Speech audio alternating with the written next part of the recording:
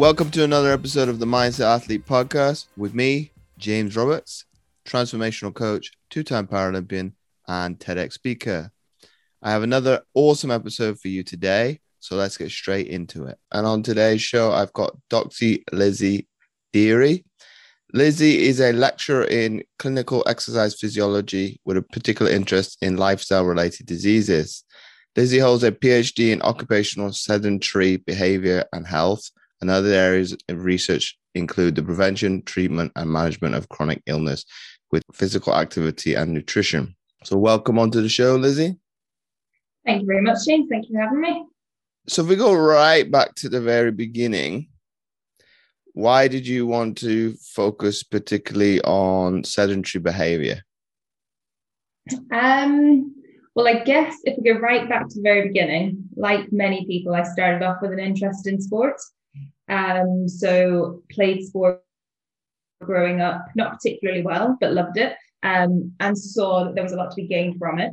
So I did a sports science undergrad, and then towards the end of that undergrad process, became very interested in things like cardiovascular disease and type 2 diabetes and cardiac rehab. And so I did my master's in clinical exercise physiology, which focused more on the sort of clinical side of things. So how could I take everything that I'd learned? And I was always really passionate about exercise physiology. That fascinated me. But applying that to clinical populations was really what, piqued my interest in that sort of final year of my undergrad. So then I did a year master's at Liverpool John Moores University looking at clinical exercise physiology. My master's project focused on cardiac rehabilitation, so the use of exercise for patients who were undergoing chemoradiotherapy prior to surgery. And following on from that, I worked in a health screening industry. So sort of gaining lots of hands-on experience working with people. I was based in central London, so I was working with a lot of people who were based at their desks all day.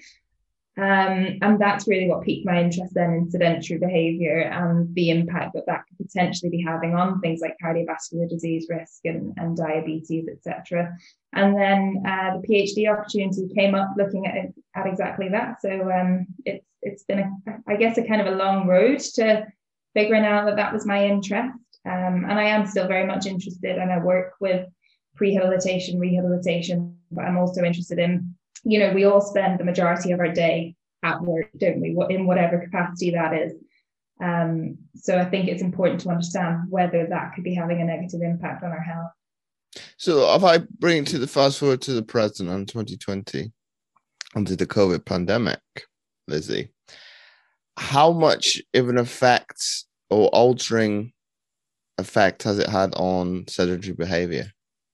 So we know less about sedentary behaviour as opposed to sort of people's physical activity levels, so how much exercise they're doing. So Sport England publish data every year on sort of population activity levels, and they've reported that both for children and adults between March to May, so when we first had the lockdown all the way through to May, there was a decrease in physical activity levels of a population. And I think that probably doesn't surprise many of us. There's also been literature which has looked at step counts recorded on people's phones. And this has been a global study that's been carried out, which again has shown exactly what we would probably expect, that step count has gone down, that movement has gone down. So it's early days. We know not as much as we would probably like to, but it certainly looks as though people are moving less. And I think that's probably unsurprising given that we're all confined to our own homes at the moment. But how do you change that? Because ultimately at the beginning of the pandemic, people were exercising more.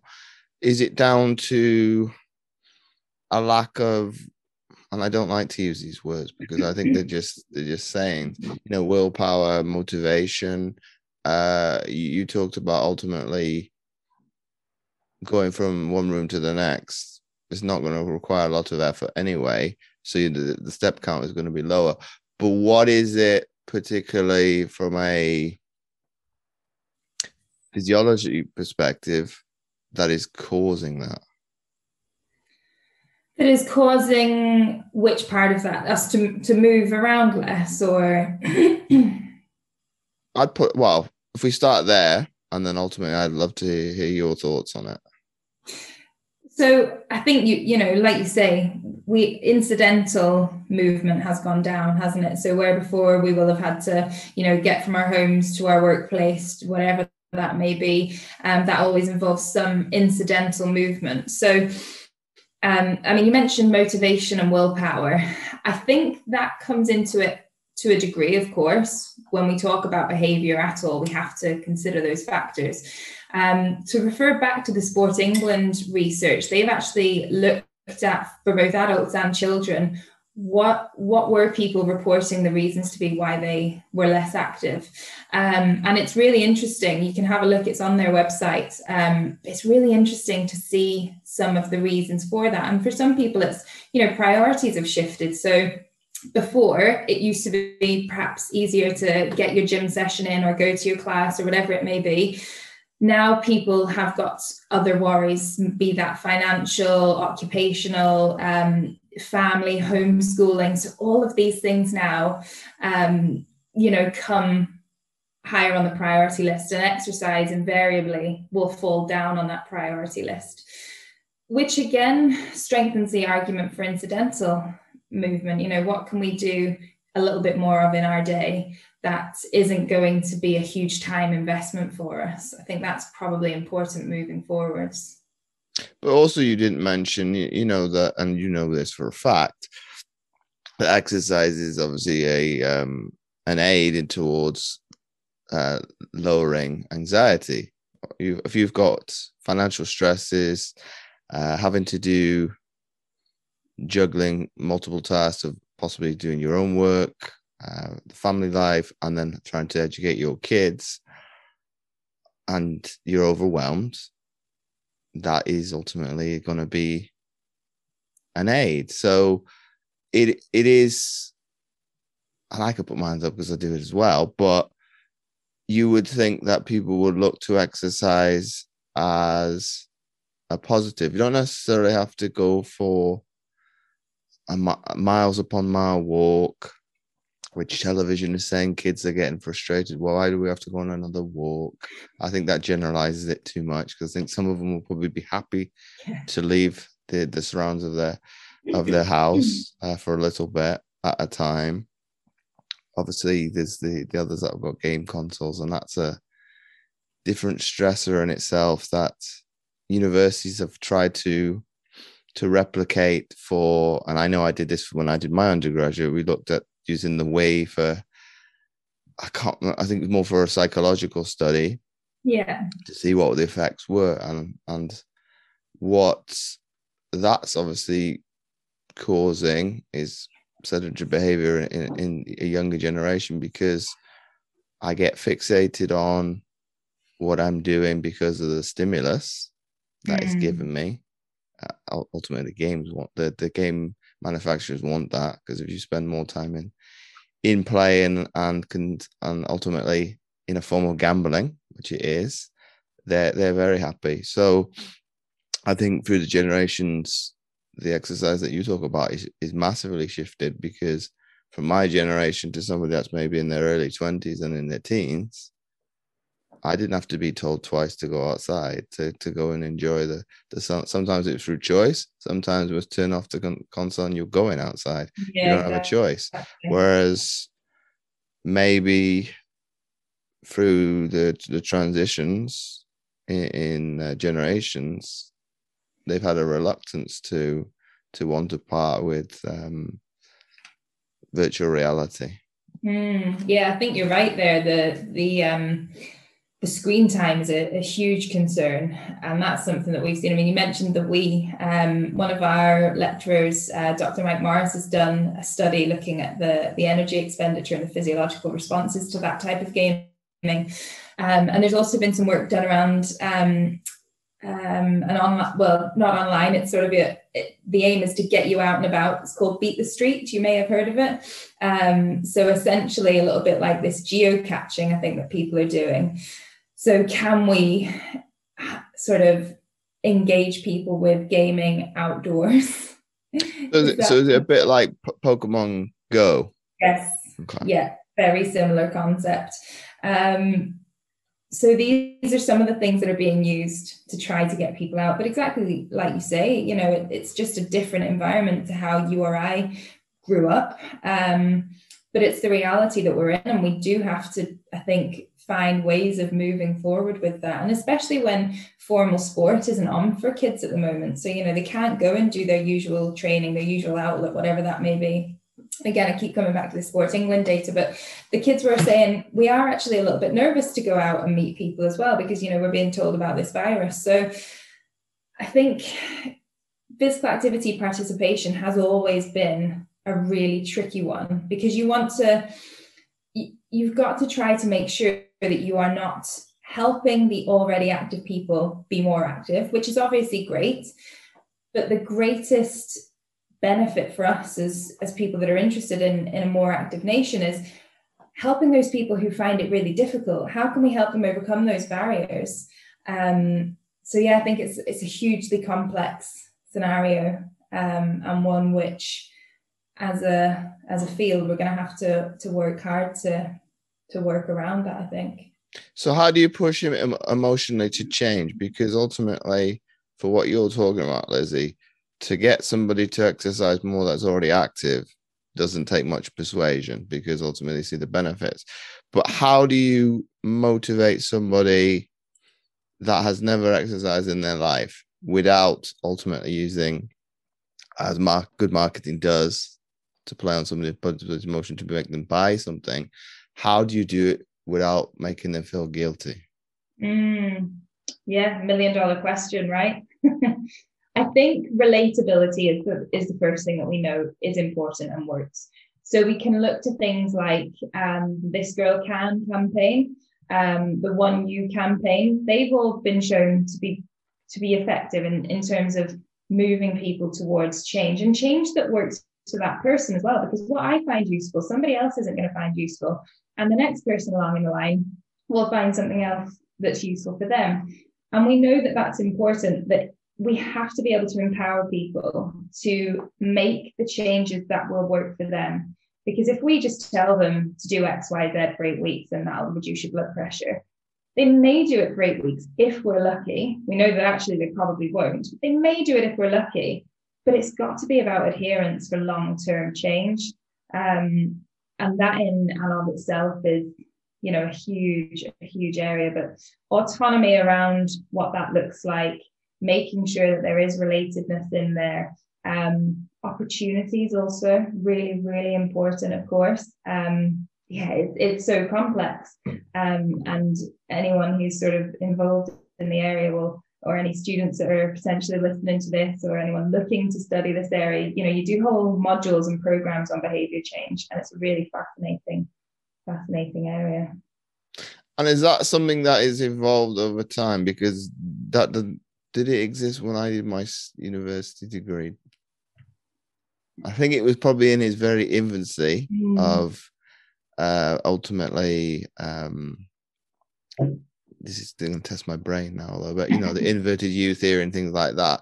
But that's in a sporting context, so it's very, I won't say it's easy. It's probably easier to get that person into the state of optimal function, as you loosely call what it is from scientific data, than it is for a regular person, because it's got different priorities of, what we mentioned before, of homeschooling, financial stresses, looking for a job, if that is the case.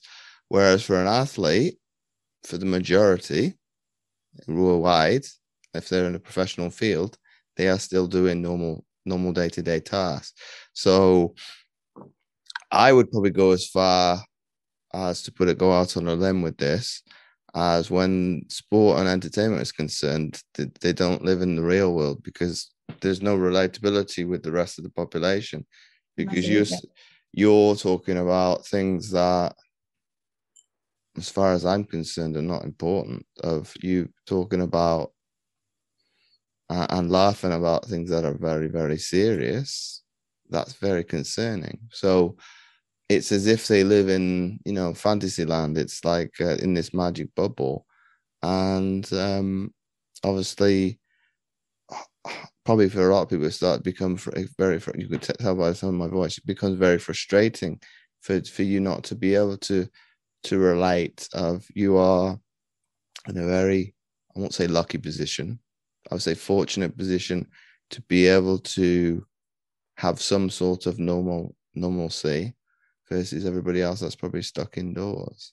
Yeah, absolutely. And that comes back to the relatedness, doesn't it? And I think that is where role models come into play as well, isn't it? There is a disparity between what people potentially think they need to be doing to exercise for health and what actually needs to be done.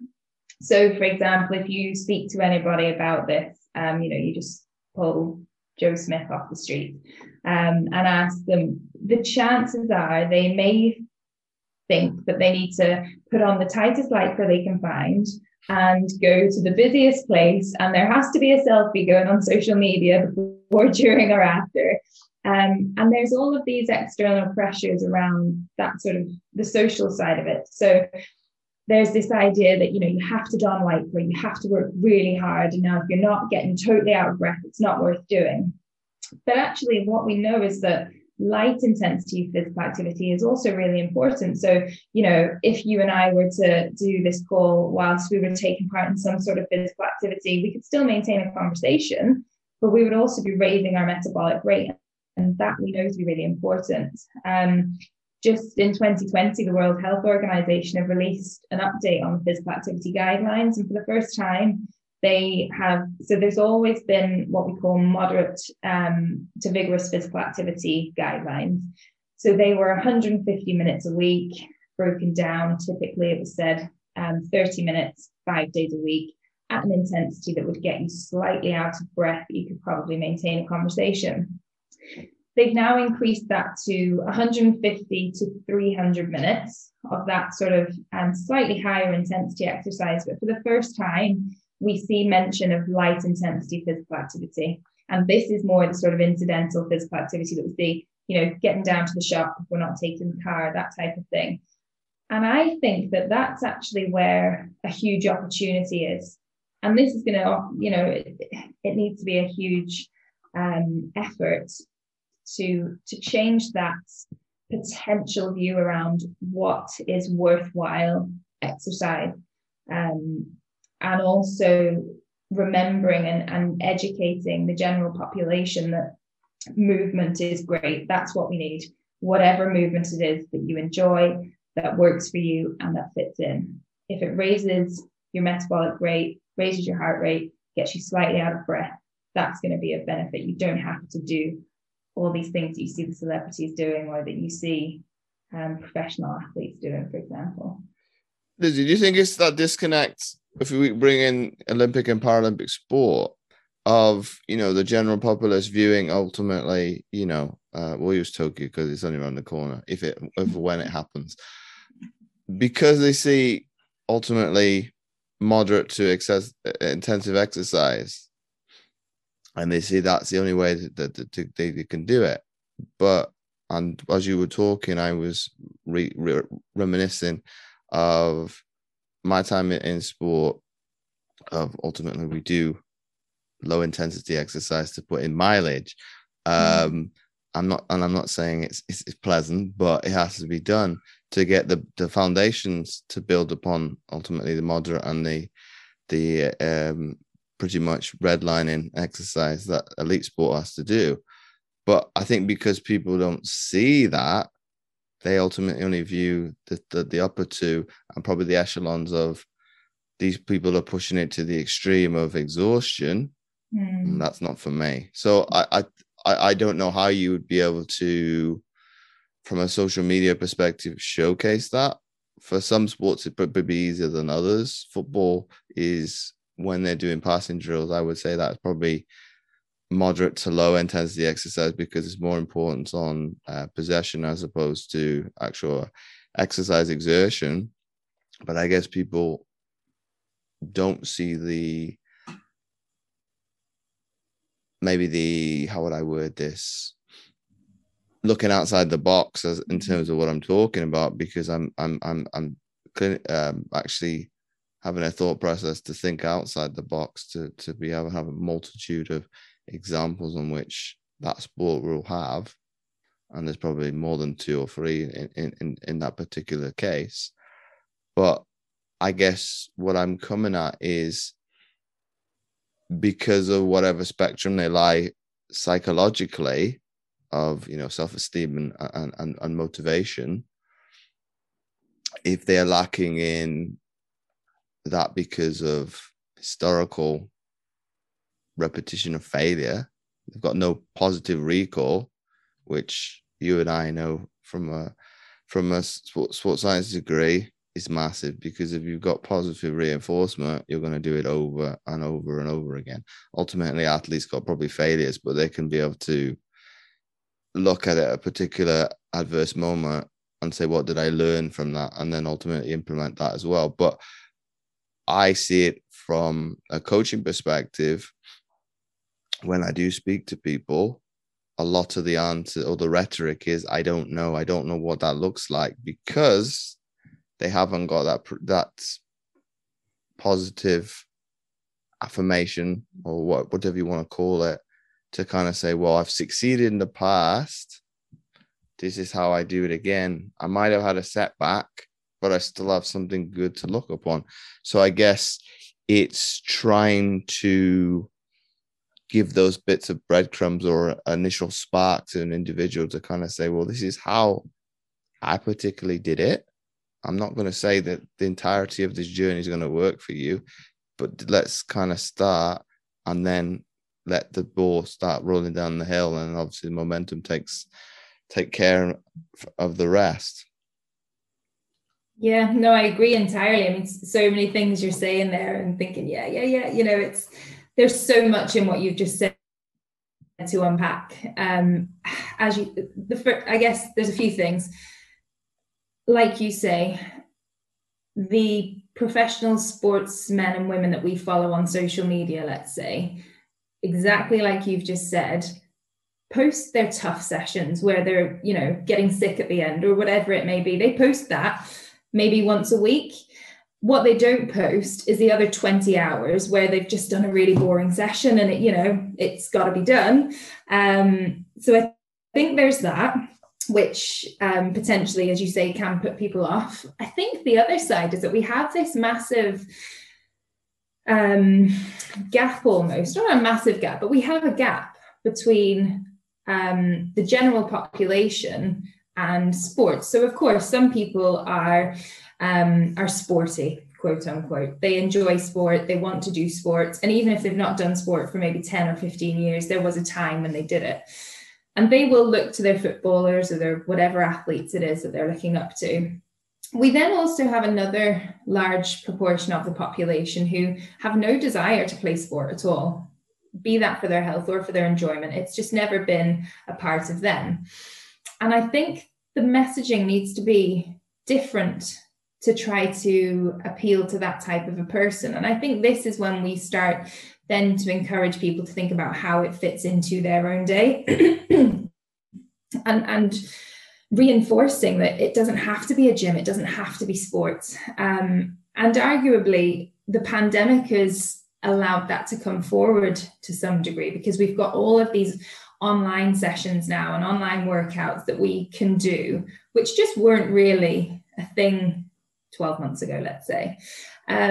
So I think there's that around the messaging. But then exactly like you say, if somebody doesn't have the previous experience of the benefits and of the self-belief that they can do that thing, then it becomes difficult to get them to buy in or engage in the first place. So I think that's also really, really important to think about. And developing self-efficacy. I know I mentioned previously how important autonomy is. And, you know, when you were sort of thinking about how we bring somebody from doing nothing to doing something, motivational interviewing is a really great skill for practitioners to have and coaches to use to try to allow people to generate their own ideas and strategies that will work for them. We hear a lot about things like behavior change techniques and, behavior change theories and models. But what's becoming really useful is behavior change techniques. And there's been publications on this over the past sort of 10 or more years. So Susan Michie has been at the forefront of this. And those behavior change techniques can be applied really nicely when we work with individuals to try to bring about behavior change. And some of those techniques are things like highlighting disparity between where the person is now and their ultimate goal, but allowing them to come up with what might be the solution to that. And then we as practitioners are guiding them along. I think of the bowling analogy. So we've got the bumpers up on the side, and we're just there to kind of, gently guide, but they ultimately kind of make the decisions around what will work for them and what will be their strategies. So I think that's really important as well. And then I do think it just keeps coming back to this relatedness. And This Girl Can campaign was absolutely fantastic. And we need more of that type of campaign for a much wider audience. Why stop at just girls and women? Why not show a whole host of underrepresented individuals that they can be active in their own way? I just think that's something that needs to be harnessed within public health messaging. And that goes, beyond what you and I can do. But I think if we can shout about that, then that's got to be some way towards moving in the right direction. Do you think they never went as far as this? I used it more as attention grabbing as a Facebook Live. When Boris Johnson was talking about imposing a newer form of, I put it out as a fat tax, and a lot of people obviously went up in arms in terms of how can a politician do that? I ultimately did it on purpose, but why I did that was to create engagement. Is ultimately if there is a newer tax involved, some people are going to be alarmed to it. Some people are going to not be too pleased, and ultimately somebody's going to agree with me and say that doesn't go far enough. Why do you think it takes? And ultimately, it doesn't actually. The only person it actually hurts is the consumer. It doesn't hurt these big corporate conglomerates, because they change ingredients, they change this, that, or the other before it comes into enforcement. You just look at sugar tax of Coca-Cola. They changed certain ingredients to suit, so the price hike really didn't make a big factor. It had another addictive in there. Why do you think governments time after time go down the guilt trip in terms of, well, we're going to penalize you, and thus if we increase it enough, you're going to stop doing it? And smoking's proven that not to be the case. You've put packaging, like disconcerting packaging, to say this causes disastrous illness and ultimately death. Put it behind closed doors, people are still buying it. So ultimately, I think it proves that rhetoric doesn't work. It's vilifying certain proportions of the population, and I showcased that to one of my clients who did put their finger on the pulse and say, James, that's not right. What happens everywhere? If it's not fat, if it's not sugar, if it's not alcohol, if it's not smoking, we have a tendency to polarize one portion of the population all the time just to make them feel guilty. So is that going to change? Probably not. Human behavior is going to have to change to ultimately to sway that, and it's pretty much built into the DNA, which is pretty difficult because you're, as nature intended, trying to seek out weakness, and ultimately where there's weakness is a flaw, and you need to put that to one side because it's the detriment to the larger group. Whereas as a cohort, I think humanity's obviously gone against nature because we've built any thing that we could to make life easier, whereas nature is not like that. Nature is not intended for just if I was to use myself as an example, I've got a disability. in theory, you go back thousands of years, and to use the Spartans, I would be discarded because I'm not quote unquote perfect in terms of their social economy in which they work. But ultimately, that civilization is probably barbaric a little bit in modern sense of pretty much torturing kids throughout their entire lives to make them soldiers. They make good soldiers, but they make good people. But the point I'm making is pretty much we obviously seek comfort and things that are easy. So to kind of go on from what you said, Lizzie, to change the narrative on which the majority of the population exists is going to be challenging, because even if you pull them away from their sofa and the television for a little bit, they're going to rebound back because that's a lot easier to do. This is difficult. Whereas you said you didn't do sport to a high level, but ultimately you chose to do sport. I chose sport to go to the highest level. And people do ask, well, why did you do that? It's because they wanted to do it. It was, I would go even further all the way in. It was a dream. So to make it a reality is not really difficult. And ultimately, most people have a battle versus their dreams versus reality. So it's multifaceted in terms of, it's a very complex issue to be able to target certain individuals. Some that you said who have been sporty in the past, probably easier because you can make them recall certain events in the past where you used to be sporty. You've lost your way a little bit. How did that make you? How did you feel then versus now? Yeah. Is a lot easier than somebody that does not have anything whatsoever. They've always been dissuaded by physical activity, probably because of PE or health is not being a priority in the household.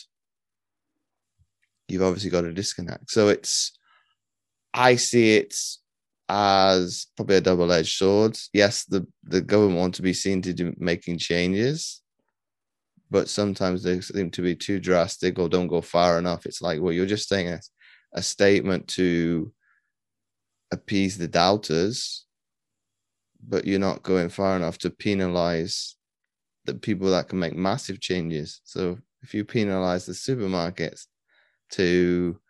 you cannot do, I think they went as far as you cannot have junk food at the end of it. They'll change it to be able to sell the product. They'll change. They'll look at their data as science does, as any science does, or any degree to that matter, to look at data. Okay, this particular thing is not working. How do we change that to make our dividends and our profits stay the same?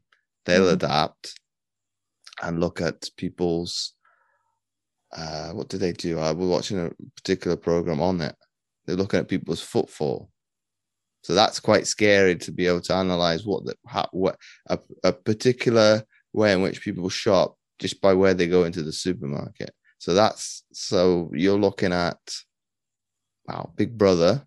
It's not looking at people's faces because they can't do that anymore because of data protection, but they're doing it a different way to be able to. So mine probably is not very easy because it depends on whether I'm hungry or not, and that's a vicious thing that's a very naive thing to do anyway, to go into a place of where there's food when hunger is involved, because you're going to make impulsive buys. Yeah, absolutely. No, it's as you say, multifaceted, isn't it? And I mean, the public health and policy around that is just, it's a whole other topic, but one which is obviously crucial if we want to move towards a more active nation, which should be the aim. One of the things you said was, ultimately it's hard, and it is hard. It's, you've probably got to set your alarm a bit earlier, or you've got to, record the soap that you want to watch, or instead of sitting down with my feet up and cuddling the dog over lunchtime, I'm lacing up and I'm getting out. And that is hard. The difference is you or I probably appreciate how great we'll feel during and after. So no matter how big the dread is, you get going. And one of the things I always tell myself is, even if I don't want to get started, just go 10 minutes. 10 minutes in, if you want to stop then, you can stop then. And invariably, you never do. Of course, you're not stopping after 10 minutes. But we have that investment in the bank, if you like, of previous experiences where we felt amazing afterwards. And exactly as you highlighted, a lot of people don't have that. And that's the bit that we need to try to help people move towards, is creating that. Well, you know, if you did do that lunchtime walk or whatever it might be, that lunchtime yoga session, how do you think you might feel afterwards? So even if they've never done it before, getting them to envisage how it would make them feel, how it could make them feel, as well as getting them to envisage where it could fit into their day. Because it doesn't have to be half an hour at a time. If you can do 3 10-minute sessions, great. It doesn't even have to be 10 minutes. If you can do 10 3-minute sessions, fantastic. Way better than doing nothing. And I think sometimes starting small is the key. Do you think it goes to psychological, I won't say openness, but a willingness to be flexible and adaptable? Because you talked about 30 minutes breaking it up into 3. A lot of people will say, I don't know. You give them suggestions and they'll bat it away. Or I've spoken to some individuals and it's been frustrating at best, and I say that lightly, because they're coming up with solutions and batting them away. So I'm thinking, well, you've not even tried it, so why are you saying it won't work? And the old adage of the winter months of people saying, oh, it's going to be unbearable to go out. Well, what are you basing that on? Yes, it's unpleasant to go out if it's windy. It's unpleasant if it's wet. If you have the combination of those two together, it's not particularly pleasant. But, and this is something that somebody did bring it up in the summer of last year. It's going to be be more difficult to exercise in the winter. For some, for me, the days are getting shorter and getting darker, but there's going to be less people about. So I think from a pandemic perspective, and us as a family, we got a rescue dog, so he needs to go out for walking. So I do the last one at the final time of the day, which could be pretty horrific at 10, 30, 10, 11 o'clock at night, because ultimately it's the starting to become the coldest part of the evening. And we talked about a couple of days ago where we're having like minus 20 degrees in Scotland. That'd be horrific for some people to kind of contemplate. I won't go out in that because it's too cold. But that's why we've come back to the convenience and the comfort that we've created. That's why you have a coat. That's why you put more layers on. The dog needs to go to the toilet, because the ultimate other side of that coin is it does it in the house, and you don't want that either. So it's looking at things as you've got a plan B or a plan C. I spoke to an American in the United States, came up with a concept of training at, I think I had to work it out. It was between 0 and 3 degrees Fahrenheit, which is no, can't remember what it was, but it was extremely cold. But in my perception of it, when I came to speak to him, I was like, well, this is cold. This is for a lot of people of Bikram yoga gyms. They're not unpleasant experiences. Bikram yoga is ultimately it's hot the other way, and from a physiologist, ultimately that must be disgusting, because it's manifesting loads of bacteria, which is a bad thing as well. But because of people's assumptions and presumptions of temperature, of what is pleasant and what is unpleasant, they go with preconceived ideas of, well, this is going to be unbearable because it's cold. And you've got Wim Hof and his whole methods of going into I can't remember what it's called, but cold immersion therapy, which is pretty much what it is, and people's perception of ultimately changing to I can tolerate certain temperatures. People going into the sea, the temperature of the sea doesn't really fluctuate that much, but because people have a preconceived idea of air temperature, which is probably the difference. Yes, it's going to be unpleasant to first go in to the water because you're warmer than it, but the problem is going to when you come out, because the air temperature is a lot colder than you are. So it's probably both physiological adaptations, but a psychological one that needs to happen, because I've never been a big fan of hot cold therapy. But that's probably the worst way to do it, because if you do it hot and then you turn to cold, that's where you kind of have the moment where you jump back. But I was challenged to do it the opposite way, do it straight away cold. I thought, this is not too bad. It's not as bad as I thought. And it was tolerable, but it does ultimately, and the point I'm making to you, yes, it's uncomfortable and it's hard, but it does make you in a state of readiness. Hot water does the complete opposite. It relaxes you and makes you lethargic. Yeah, absolutely. And it's exactly as you've said, it's the preconceived notion, isn't it? And I'm laughing when you're talking about the cold water example, because that is me. I am guilty. I will swim open water between March and September. And as you say, the temperature of the water doesn't change. So why in my mind, outside of those months, is it too cold for me to get in the water? It's because it's in my mind. It's a preconceived notion. It's a norm that I have set because all of my friends only swim in those months, etc., etc. And this is why we behave in certain ways as humans, because of our preconceived notions, because of social norms, etc. And vicarious experience is important. So this year, for the first time, I have a couple of friends who have all throughout the winter still got into the same body of water that we were getting into in the summer. And because in my mind, there's not a huge difference between them and I'm thinking, oh, actually, maybe I could do that next year. So it is, there's a lot that factors into it, isn't it? I mean, you were saying about the sort of the weather obviously being a huge contributor. And I think that's more so now than ever, because there are no gyms. So places that we could have gone before to exercise in shelter, if you like, are now not available. So the options are probably the great outdoors or your front room. And if your family are watching TV, your front room is maybe not the best option. They're not going to be best pleased.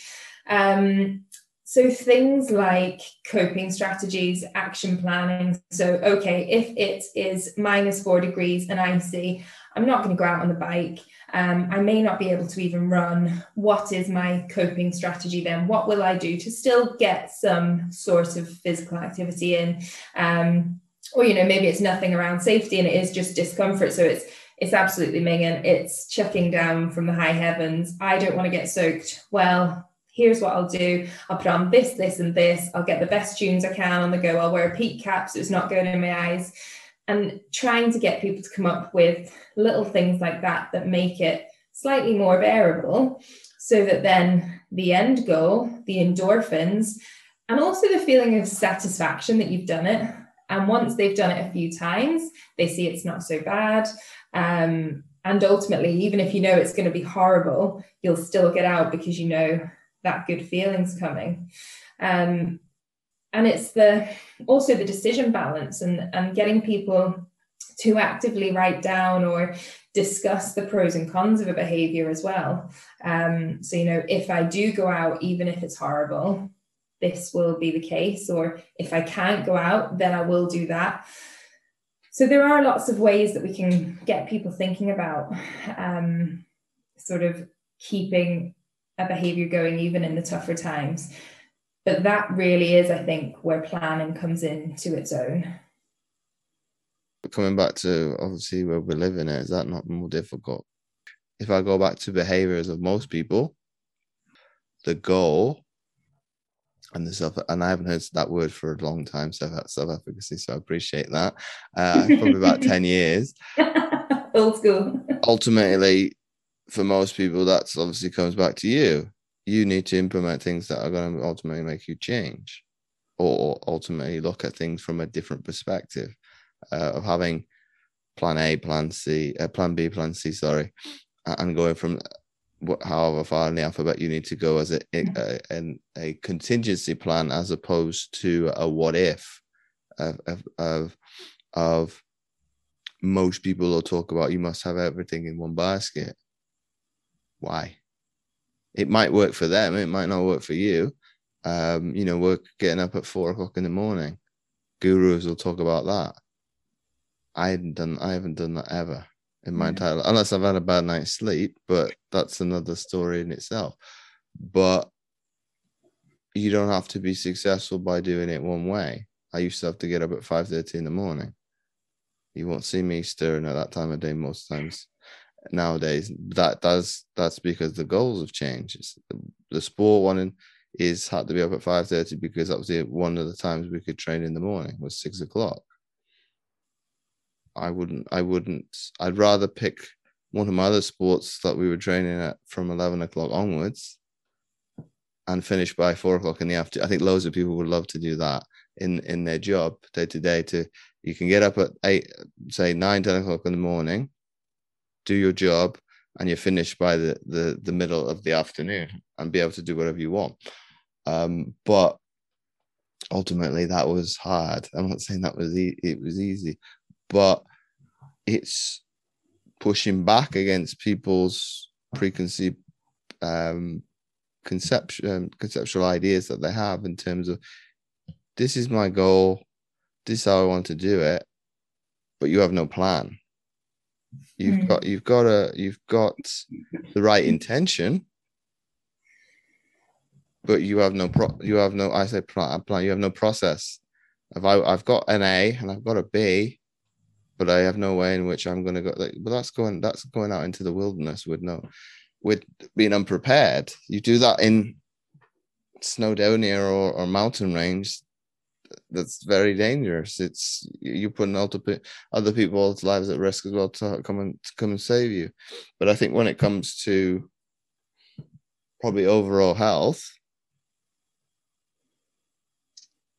I think a person is in between a rock and a hard place because they've been bombarded by information left, right, and center. I think I have an advantage because I chose to do a degree that was going to be a supplementation to my sport. I wanted to learn in any way possible to make myself better.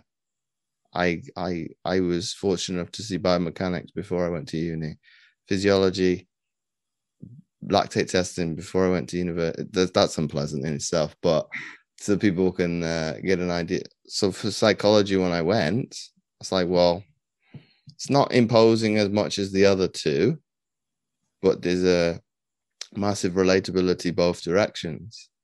And where I'm coming at this for people that's listening is that's why I have a plethora of outside the box kind of way of thinking, is because of my degree. It's always been one to press you to think differently. It's like, well, this is what's been done previously in studies. Go out either to prove it right and advance the study, or prove it wrong, and ultimately, and then back it up with data. So I think with me, when it comes to that, I think I've always been that way inclined a little bit anyway. With the disabilities, I've had to adapt, I've had to be flexible, and there's always been a plan B or plan C. It's only because of being challenged on it that you think differently. Well, there shouldn't be a plan B. Yeah, but what happens if it goes wrong? And sport told me that you need to have a backup plan just in case, for whatever reason, you get injured, you get dropped. You need to have a contingency plan to what are you going to do next. So they kind of persuaded you. It's like, well, you need to do something. I might as well do something that's beneficial to me in the short term, because I'm being invested into to showing up every single day to want to learn. Physiology for me was a little bit too much. It got too hard. It got too hard. It was interesting, but it was trying to remember things. It gets more complicated, and I think that was biomechanics for me. But when you're speaking to regular people, you don't need to speak like that. So I think for me, it's being able to put it into practical sense. And this is the difference between the people that are very studious and very research orientated versus people that can put it into practical sense. The people that are very, very knowledgeable, but for whatever reason, they can't relate it to the general person in the street because I speak a certain way. I can't seem to put it into layman's terms. I'm not going to say dumb it down because I think sometimes that's bad, and be able to make it so it's pretty clear. This is why you're doing it, and this is the outcome that you're going to be able to get from it. And obviously, the more people that are being able to be in between and being able to relate in both camps, I think both flourish from that. Translation is key. I mean, we've known for 70 years now that exercise is good. That's not novel, but there's clearly a mismatch between people who are studying it knowing this and the general population knowing this. And there is clearly an issue in that translation. And you're right that, that's the bit that counts. Getting that across is really the key. And arguably not even getting the information across that it's good for people and that people can benefit from it. Because I think ultimately, if you ask people, do you think you'd benefit from exercise? I'm sure the majority would say yes. But it's about helping people figure out how that works for them and what that looks like for them. And that's the really challenging part, as I think we've gone over and over, but ultimately getting people to identify their own barriers and then coming up with their own strategies on how to overcome those barriers with our help. But yeah, hugely, hugely difficult thing to do. And something that takes an awful lot of time. And like you say, in an industry that arguably people are looking for a quick fix, there probably is no quick fix because it takes a lot of time to find what works, what doesn't work, to bounce back from failure, to fall off the wagon, to get back on. It takes time and effort. And that's something which arguably we as humans, again, this comes back to what you were saying earlier, we want the fast, convenient option always, which is not always the best option, I guess. And then the other thing that you mentioned is the plethora of information out there. You should do HIIT training, you should do metabolic conditioning, you should do fat burning zone work. All of this information is hugely confusing, and we become numb to the amount of information that's being thrown our way. Should I eat low carb, high fat? Should I eat low calorie? Should I fast? Should I, and there's just almost too much conflicting information out there that if you don't have a background in science or, whatever it may be, where you've been taught and trained to think critically and to analyze research, then how do you unpick that and decide what's the right thing to do? Or do you just say, I'll just keep doing what I'm doing because this is way too complicated for me to get into, and I have a school run to do, and I've got homeschooling, and I've got to be on a Teams call in 20 minutes, and I can't figure out what I need to do. So I think that has a lot to answer to as well. And that's why I am all for the simple approach. Let's keep things as simple as we can and try to empower people to make the right decision if we can. Oh yeah, but that's I think this is where the behavior obviously still exists. It's the people that believe they want to change versus acting the change. And why I say that as two conflicting arguments, as about everybody has a coulda, shoulda, woulda hypothesis. But it takes, it takes the brave. The fortune favors the brave to ultimate action something, despite some of the setbacks that'll occur. And I think I'm fortunate to have done it a lot. I've got a lot of moments like that in my life to recall of, I was willing to go into the wilderness. I didn't know what that looked like, but I know the other side of that is what I wanted. So it was, I talk about, go bulldozing for a brick wall for people or for coaches down the years. Some people will think that's very crazy, but it's the quickest way through to the other side, metaphorically. I'm not going to physically do something like that, but I always like to imply there is a solution for you. It's just, which one is it? Do you go under something? Do you go around it? Do you go over it?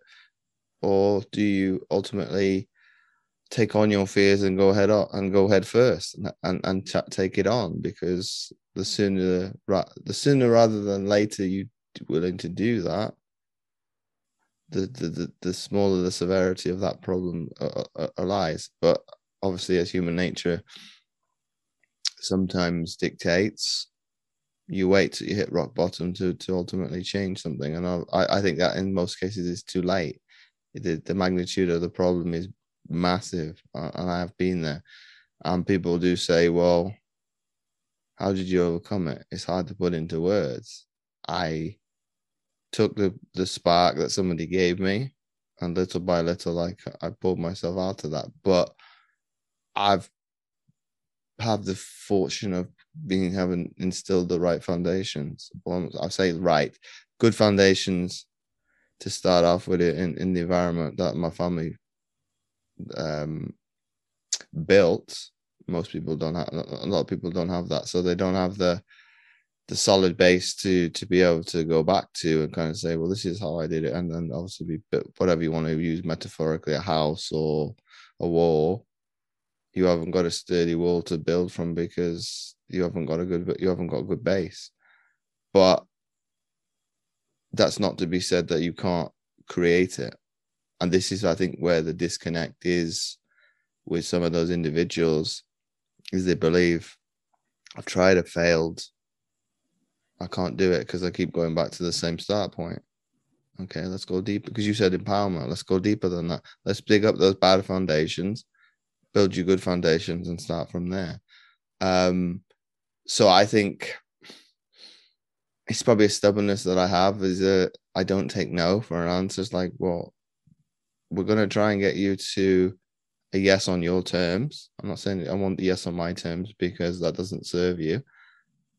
How do we do that? We've got to obviously go back. We've got to backdate to the problem and resolve that at that particular moment. Well, how does that make you feel?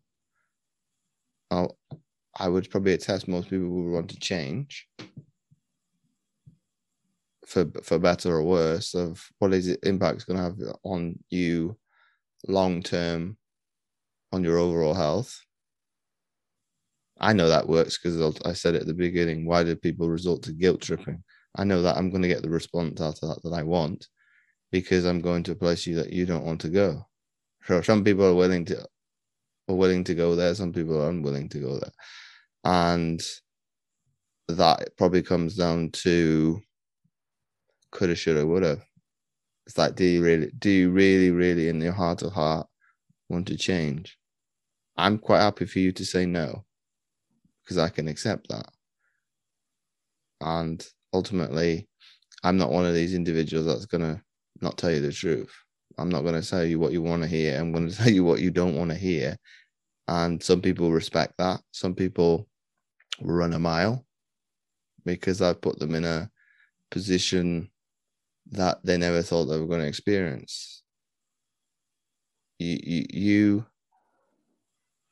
have been in a position of wanting to change. If you want to stay where you are,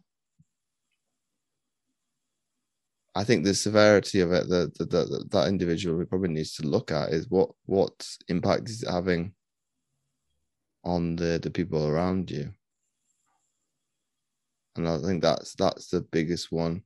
of, if anybody's got kids, what kind of behavior is that instilling in the next generation? It should make you feel pretty bad. But obviously, to end on a less somber note, and I like to ask this of every guest, Lizzy, if you had an opportunity to sit down with any athlete, coach, scientist for that matter, who would that be and why? Oh, such a good question, isn't it? There are so many to answer that. I am. Who do I go for here? Oh God, who do I go for? I'm just going to go for the first person that came to mind. So Lizzy Deery is a female cyclist who I am taking serious inspiration from at the moment. She's done a lot for women in cycling, and particularly mothers in cycling, and also works hard at generating the drive of the next generation to get into the sport. So she's the first person that came to mind, so I'm going to go with her. But I could fill a whole dinner hall full of people that I would just love to pick their brains on the world of sport and science. Greg White is another. So Greg taught me at John Moore University. He's worked with lots and lots of varied individuals, but anyone who's followed along the sports relief challenges. And I mean, when we talk about behavior change and taking people to uncomfortable places, Greg's done a lot. So I would love to sit down with him again. Just so many people. So yeah, I think I'd have Lizzy Deery round for a cup of tea and hopefully a spin around the hills. I could sit on her wheel for a while, maybe. And my final question, Lizzy, before we wrap up the episode, if you had to summarize what we've been speaking about into one sentence for people to take away, what would that be? It would be not to overcomplicate things. Movement is good, and however that works for you is always better than doing nothing. So one thing I always talk to students about in terms of one great question to finish a session with a client is, what's one thing that you can do today that will move you towards change? Just one thing. So that would be my question to any listeners. What's one thing that you can do today to help change? So once again, thanks again, Lizzy, for coming on the Mindset Athlete podcast. Thank you so much for having me. It's been a real pleasure. It's been my pleasure. Thanks again for tuning in, and I hope you enjoyed this episode and got loads from it. Anything that was included and discussed will be available in the show notes below. And I would love to hear from you. Come and connect and ask your questions. I've been James Roberts from jamesowenroberts.com. Remember this quote by Chris Harth. An athlete is a mindset. It's how you prepare, think, and execute, not by some elite status or physical stature. Anybody can be an athlete.